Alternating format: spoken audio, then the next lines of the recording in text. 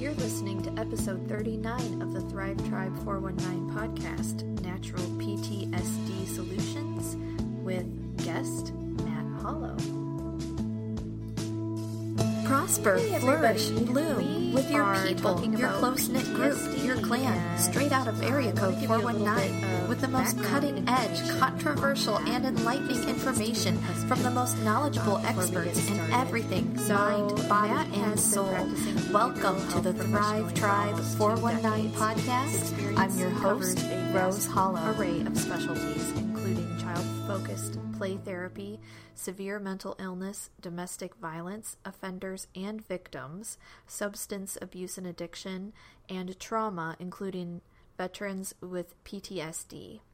Matt's specialty is emotional freedom techniques, which combines an evidence-based combination of acupressure point tapping with neuro-linguistic programming to equip the user with an effective tool that can help bring calm and peace to one's life in the face of fear, addiction, trauma, anxiety, and more.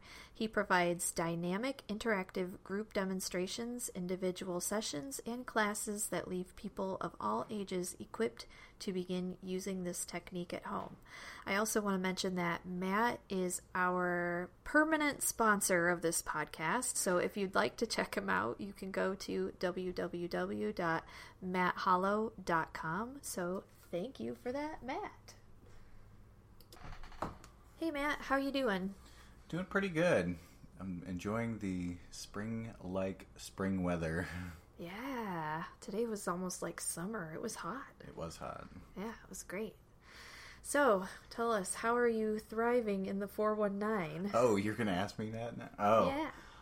I've been thriving by going for daily walks, and that's been really great. I try to go on my lunch break, and if I get an opportunity later in the day, I either go for a second walk or take our children for a bike ride. But that's definitely been helping me thrive in the 419 lately. Awesome.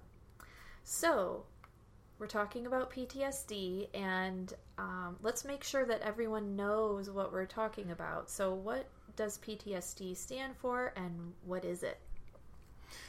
So PTSD stands for post-traumatic stress disorder, which is in the category, it's considered an anxiety disorder. In the new DSM-5, it is under the subheading of trauma and stressor-related disorders. So there's a number of criteria that goes into the diagnosis of PTSD. We do tend to think of it when we think about veterans who've been in combat, but there are a number of people and situations that can have PTSD and situations that can contribute to that. Just some of the main issues or criteria of PTSD can include exposure to actual or threatened death, serious injury, or sexual violence, either through directly experiencing it, witnessing it as it occurred to other people, learning about a traumatic event from a friend or family member, experiencing exposure to it, like being a first responder. That's a big way that people can be exposed to it. Some people can even be exposed to it by experiencing it through the media. And that's something that kind of changed in the newer DSM. It used to be you had to experience it directly. Now it's something that you can experience secondarily. What's the DSM for people who are not familiar with that? The DSM stands for the Diagnostic and Statistical Manual of Psychiatry. We're in the 5th edition of that. It's generally considered the Bible for mental health professionals, and has the various mental health issues and the criteria for those, and also some of the treatment and the coding and all the of coding. That. Yeah, there's a lot. There's a lot of controversy about the DSM, which is outside of the scope of today's podcast. But some people say it's pretty flawed, or that there's too much influence by the pharmaceutical companies. But in general, it's the thing that we use to classify people into various disorders. To put people into boxes. We put people into boxes. I guess Right. the way I look at it is, for me, you are not that disorder. If I'm treating you, the purpose of me giving a diagnosis is a couple reasons. One, for treatment planning, so that we know what we're looking at. We can adequately treatment plan the issue and come up with goals. On another front, kind of a necessary evil for a lot of people is being able to bill insurance. If you have to have appropriate coding and diagnosis for billing insurance. So back to PTSD. The first part of that is the actual experience of some sort of a traumatic event, and those can be large or small. There's no one thing that has to be considered a traumatic event. Another subset is the presence of one or more intrusive symptoms that started happening after the traumatic event. So that could be involuntary, intrusive, distressing memories of the event. It can be distressing dreams, which the content is part of that. Some people will have dissociative reactions, which would mean we lose time, or we all of a sudden are back in that situation. It's more commonly known as flashbacks. Sometimes people are just completely aware of what's going on. They just wake up and they're like, what is going on? They're back in the traumatic situation. I thought that only happened in the movies. That really happens? No, it can really happen. There are people who, for example, like 4th of July can be a big trigger for people, where they can feel like they're back in like a combat situation. That's kind of goes into another subset of symptoms that people can have. But people can have like very prolonged psychological distress when they're exposed to things that are either external, like outside of us, or internal, meaning like a memory or something that we're experiencing. Mm-hmm. And another part of this can be avoidant symptoms.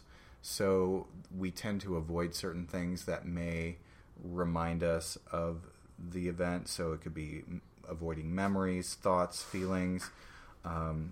It could be external reminders, like certain people can be triggers, smells, textures, certain kinds of food, music. There's a whole host of things that can be considered like triggering events that we may try to avoid. Okay, so what age would this affect? Sure. It can affect people. I mean, basically from birth until death. I mean, it affects people throughout the life cycle. So, and you would diagnose. I mean, could you diagnose a baby with PTSD? Is that done? I think it could be done. I mean, there are some sub-criteria specific to children when we're looking at PTSD, because it may show up a little bit differently in kids, just because of where they're at developmentally. But you may still see a lot of avoidance symptoms. With kids, you may see more physiological symptoms like stomach pains and frequent headaches and aches and pains and things like that. Because they're internalizing it more physically than maybe they're not really expressing as much. There can also be some other things. Some people will have amnesia around the event. They may not be able to remember it, or they may remember the event like it's just happening, like it just happened. And they can have a lot of thought distortions about it. They can have a lot of blaming of themselves. There can be what is it when survival guilt is one that can happen. Oh, okay. And sometimes you can have other things that go along with symptoms of like depression, like pulling away from people, not having an interest in things. It can really affect people in their relationships with other people. they can be very irritable, reckless, vigilant. Vigilant being like all their what they hear, what they see is like exaggerated. So you could be sleeping and you hear every little sound that is made. People can startle very easily. I had the same thing happening one time when I was taking a prescription drug. Right. Yes. It sounded like PTSD, but it was a drug that didn't agree right. with me. Yeah, and I mean... It's weird. So how do you know if you have PTSD, and what if you think you have it? Well... What do you do? I would say it's good to be wary of like Dr. Google.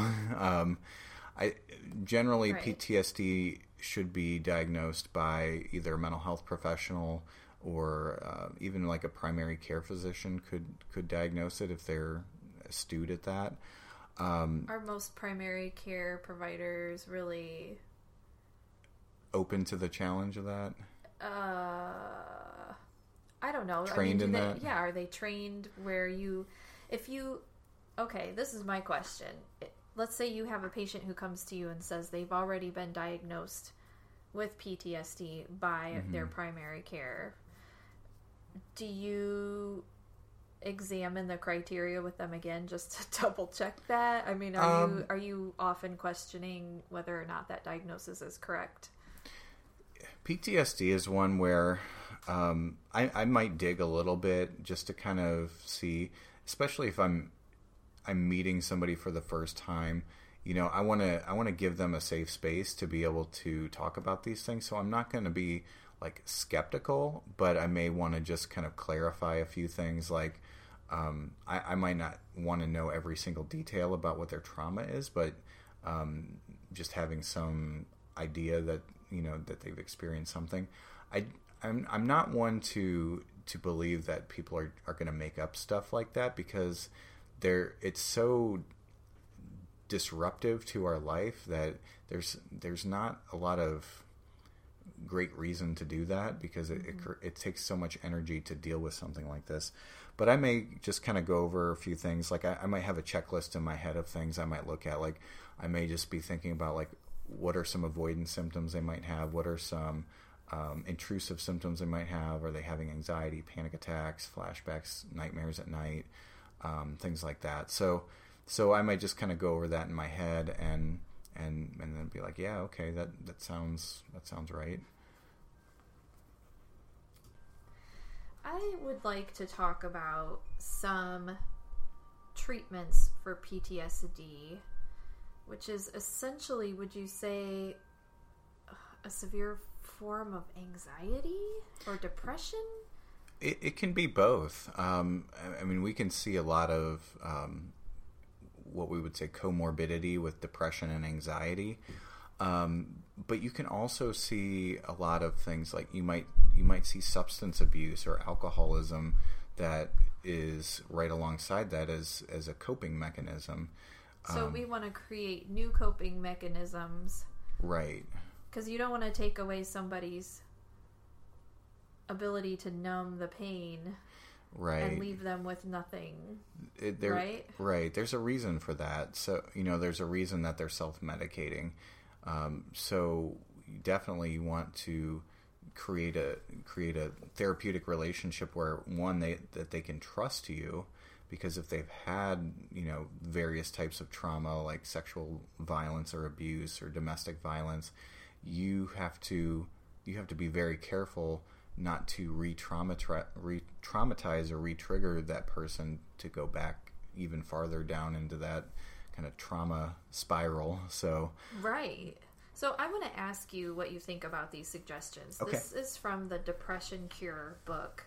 It's a 6-step program to beat depression without drugs by Stephen S. Ilardi, PhD. Okay.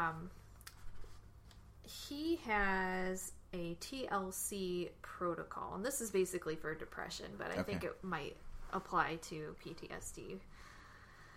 He suggests supplements, and I know that you've done a little bit of extra, study on nutrition recently and things like that. So he's suggesting an omega-3, vitamin D, multivitamin, vitamin C, and evening primrose oil, which is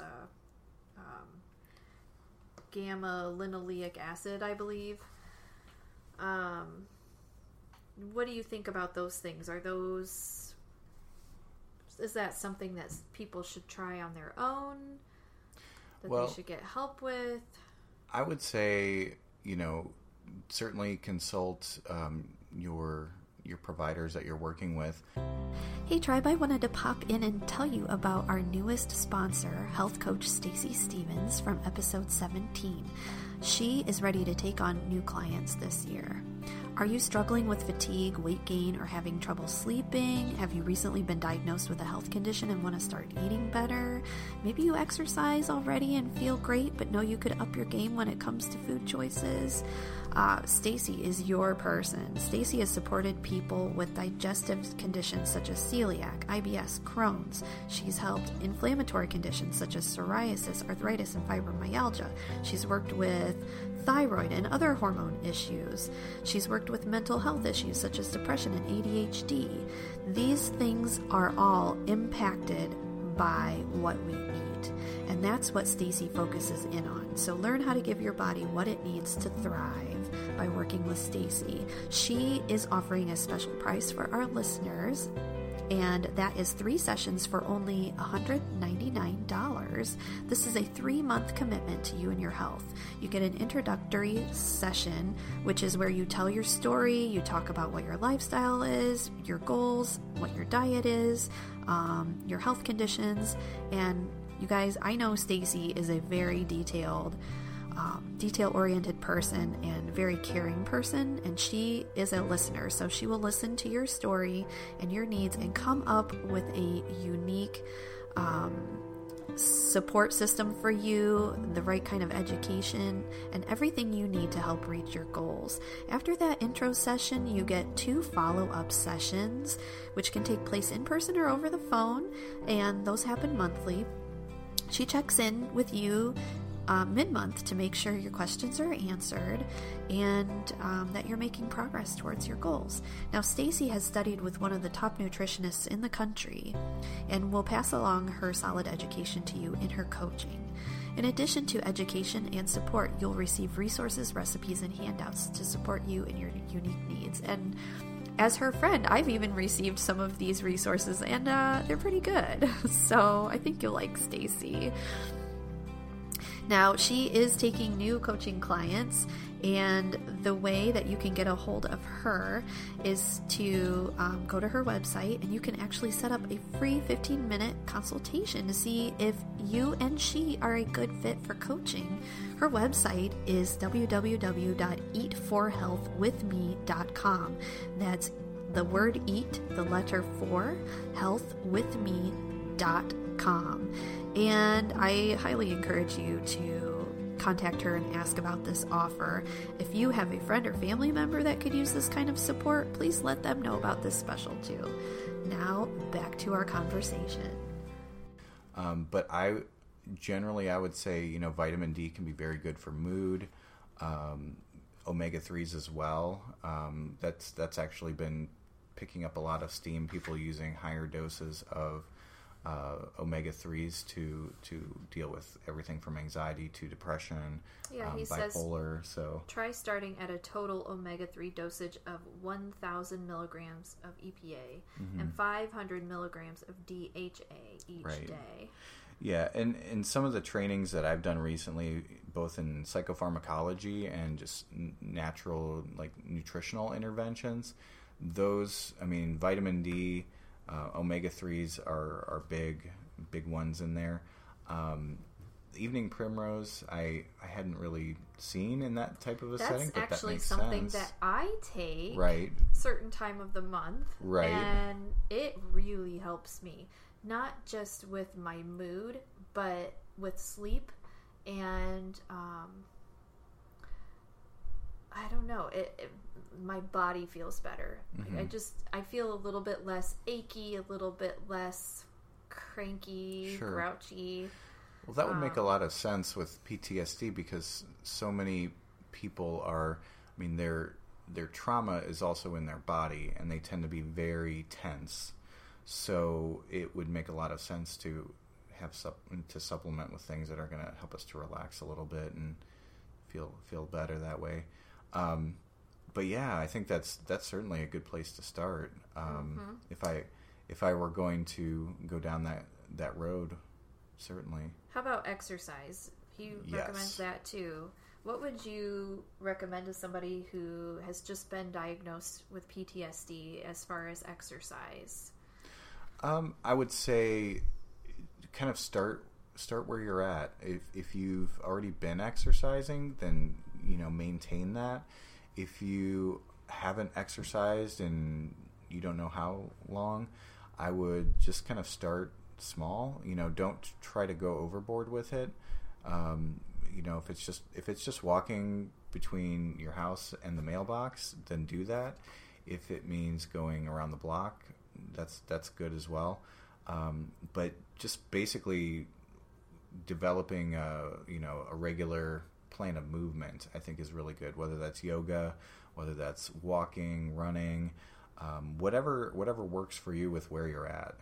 There are some new studies showing that only 10 minutes of physical activity a day, you have to do it every day, really can impact your level of happiness. Oh, yeah. It's such a small amount of time. 10 minutes. We can all find 10 minutes to go for a little walk or I turn on Amazon Prime and do a little bit of yoga. Right. There are really short, there's apps for your phone now where you can do a yoga routine in 10 minutes or some kind of workout, Zumba or dance or Pilates or Payo or all these different like body weight resistance kind of things that are really short. And if you could work that in, that seems like just about everybody could do some form of movement for 10 minutes. Right. Even if you have physical limitations. Even if you're sitting in a chair, you can still move. Right. If you have physical limitations and you maybe need something like chair assisted yoga or even doing some hand and arm stretching or bending over, if you can do that, that's better than nothing. And most of my clients that exercise or move regularly, they notice a big difference in their mood, and it's, we call it a natural antidepressant. It's just one of the best things you can do. It's getting a little windy in the studio here. We had to close a window. It's looking like it might rain or thunderstorm. Okay, so Stephen Ilardi, PhD, also recommends light. He said, I'm trying to find the spot, but he says if you're going to use a light box for your bright light exposure, you can do that. But of course, sunlight is good. And light is also, most of us know now that sunlight is linked to vitamin D, which in Northwest Ohio, we have a pretty prevalent issue with vitamin D levels on the regular. Like, that's a pretty common thing to be on the low side. And even if you're testing within normal limits, if you're at the lower end of that normal limit, there are two things I know about this. First of all, I think they're going to increase the recommended blood volume of vitamin D or whatever that's called in the future. But also, if you're on the lower side, like our naturopathic doctor and my nurse practitioner have both told me, who is conventional, have both told me that I should shoot for the upper end of the vitamin D recommended level. And I'm always on the low end, if not below it. I know our daughter has been below it. And I really believe it's due to lack of sunlight. I mean, we just got done with an almost 7-month-long winter. Yeah, it's been pretty long. And I don't know. I feel better when I'm out in the sunlight. There's lots and lots of studies out there about sunlight, but we all know we feel a little bit better when we get sunlight every day. Is that your recommendation as well? How do you feel about that? I would say definitely. And the tricky thing with, the symptoms of PTSD is with the avoidance symptoms, people often will kind of shut themselves off, shut themselves in their home. Sure, that really makes sense. limit their outside exposure to people, experiences. Even going out in the sun can be very challenging for some people. So I would certainly recommend it. And again, it might be one of those things where you have to start with maybe encouraging that they spend 5 minutes outside every day, and then increasing that just a little bit as they feel comfortable. Because one of the things that, with PTSD, one of the common treatments, and you may get to this in a minute, is exposure therapy. And part of exposure therapy is sometimes slowly exposing yourself to something that might be a trigger. So that's why sometimes you have to kind of work up to things when you're working with PTSD. Okay, so how about social support? What do you recommend for people? Is there any kind of veteran support groups in Northwest Ohio that you're aware of? Or PTSD support groups? Anything like that? I know we definitely have addictions support groups.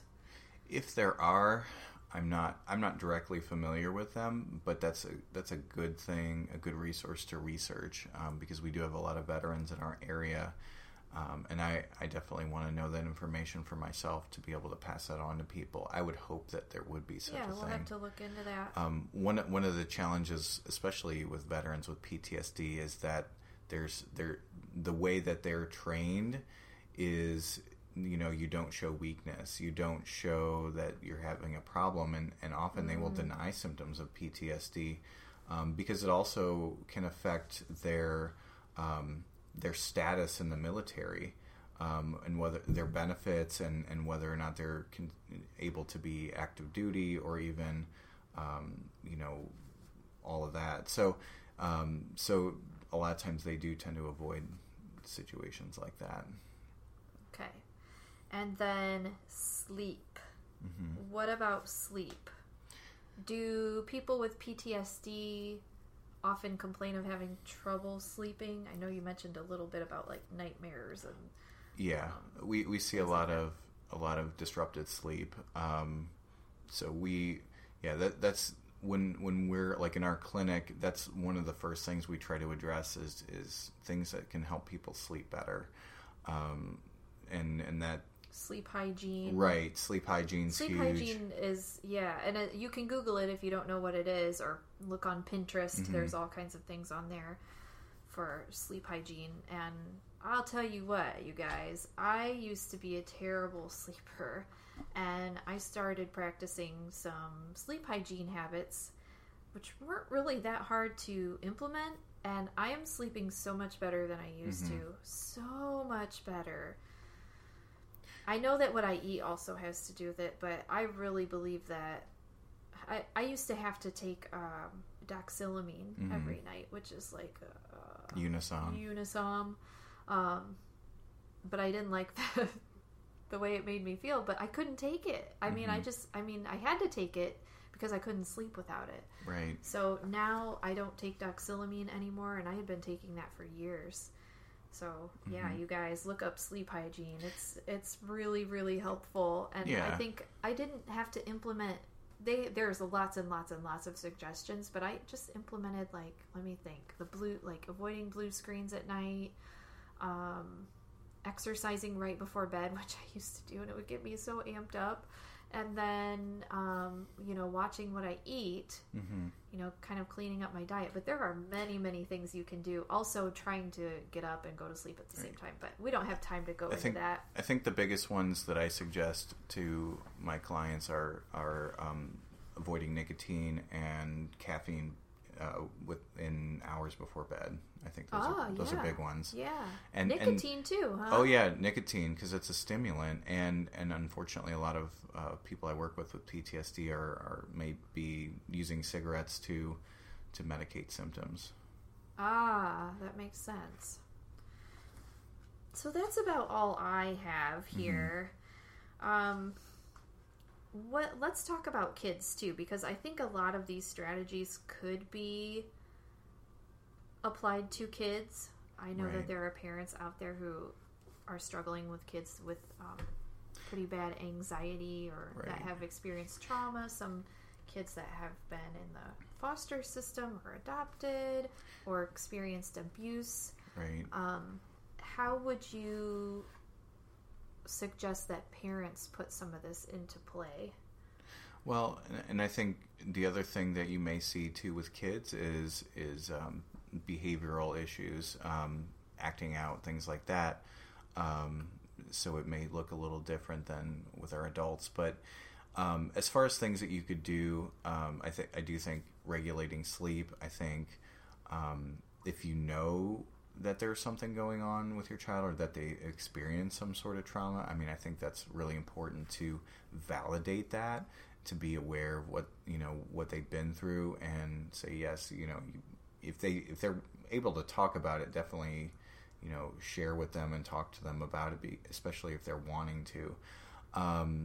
Other things that you can do, play therapy is something that with younger kids, especially if they're not quite verbal or they're just starting to be, play therapy is a big thing that they're kind of working through their trauma. Their play is their work.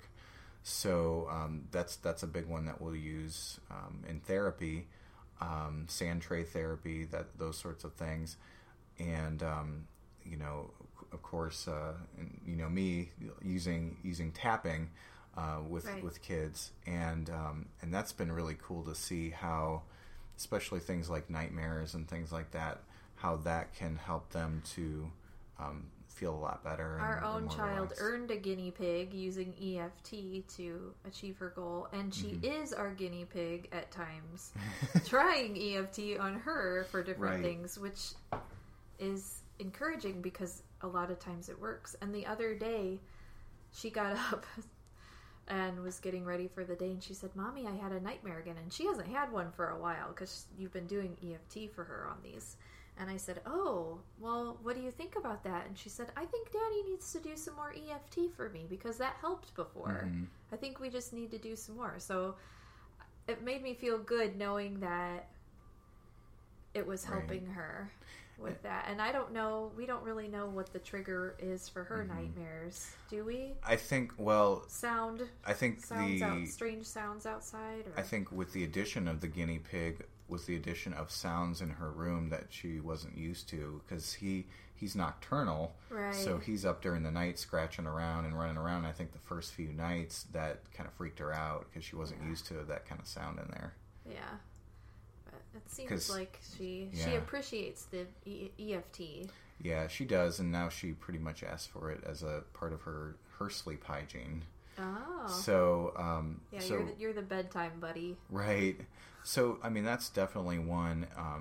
If I'm doing therapy with people, I'm introducing EFT at some point of that, and of course, I want to make sure people are comfortable with that.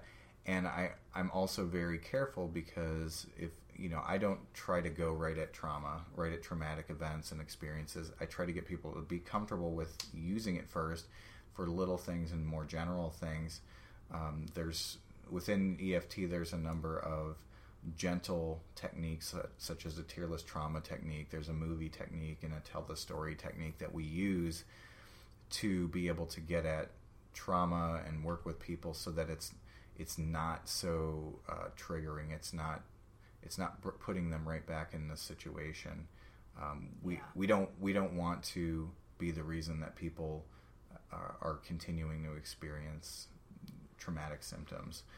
But there's been a lot of promise in the research that's been done with PTSD and using tapping. So I'm really excited about that with people. Yeah, I think, hasn't the majority of research been done in PTSD so far? That's one of the biggest. They've tested it on lots of things, but that's one of the biggest areas that they've tested, right? Yeah, it sure had good results. Yeah, and in fact, this past fall they just started the VA for the first time, is allowing EFT and some other alternative and complementary and alternative medicine techniques to be used there, which that's been a long uphill fight. So I think that's going to open the door for it to be even more commonplace. So I'm looking forward to that, and for people that have served our country and are struggling, I think they need to have the opportunity to be to have such an awesome treatment. Right. Well, I think we've covered a lot of ground in a half an hour. So I just want to finish up by saying, if you think you have PTSD, or you've been through some traumatic things, definitely reach out to a mental health provider. It's not something you want to suffer with on your own. I know, and you don't want to try to treat it by yourself. Right. I mean, although people like you can teach tools that you can take home to cope with things, sure, but absolutely. You're coaching them along, to make sure that they're not, that nothing bad happens. Right. Because we know that there are many people with PTSD that have committed suicide or been violent with others. Absolutely. Unfortunately. Yeah, and it is one of those things where shame can be a big part of PTSD. So people don't always want to reach out and open up about that, because it's opening up a wound. And so I just want to say that when you're ready, there is help out there, and if it is with me, that's cool. You can definitely contact me. No, don't want to. Feels weird to promote myself in this, when I'm talking about this. No, I think you totally should, because this is something that you have a lot of background in, right. And I know that there are many people out there, not just veterans, but people of all ages, that suffer with trauma, right, and have family members who have suffered with trauma, and those, either the parent or the sister or brother, or whoever it is, the wife, can kind of be traumatized by something that happened to somebody else, Yeah, secondary trauma is a big thing, and it can be a big thing in with mental health providers themselves. But certainly secondary trauma can happen with people who are living with people who've experienced trauma, or witnessed it, like you said before. Absolutely. So I guess I just want to say, who hasn't experienced trauma in their life, really? I mean, well, and I know we're running long, but that part about the social aspect, I mean, that's actually one of the things that tends to help people not develop PTSD is kind of a shared experience. When people feel like they've shared that experience, they tend to develop fewer of the symptoms. But when they're isolated, or they don't feel like anybody has heard them or been with them, they tend to develop more complex symptoms. Interesting. So the community is such an important thing. It is. Well, that's why we have this podcast, so people know who to reach out to for help and support and to talk to. So thank you for this. This was really interesting. I learned a few things, and I hope that all of our listeners did too, and that if you feel like you're suffering from some symptoms of PTSD, or somebody who is, whether it's a child or a parent or a spouse or a friend, that you maybe share this episode with them and link them up with some resources. And you can always contact Matt through his website, www.matthollow.com. Our last name is spelled kind of weird, so I'll spell it out. It's MATTHOLLO, no W.com. And he's all set up to start seeing clients in July, but he's doing EFT coaching now, so sure. We're going to be accepting insurance. Which is a big deal. So all right, thanks again, Matt. Thank you. Thanks for listening to the Thrive Tribe 419 podcast. Do you know someone who could benefit from the information you just heard? Share the love by sharing this episode. Want to connect online? Check out thrivetribe419.com to leave a review or check out more episodes. You can can also join the conversation by searching for Thrive Tribe 419 on Facebook or Instagram. See you next time. Keep thriving.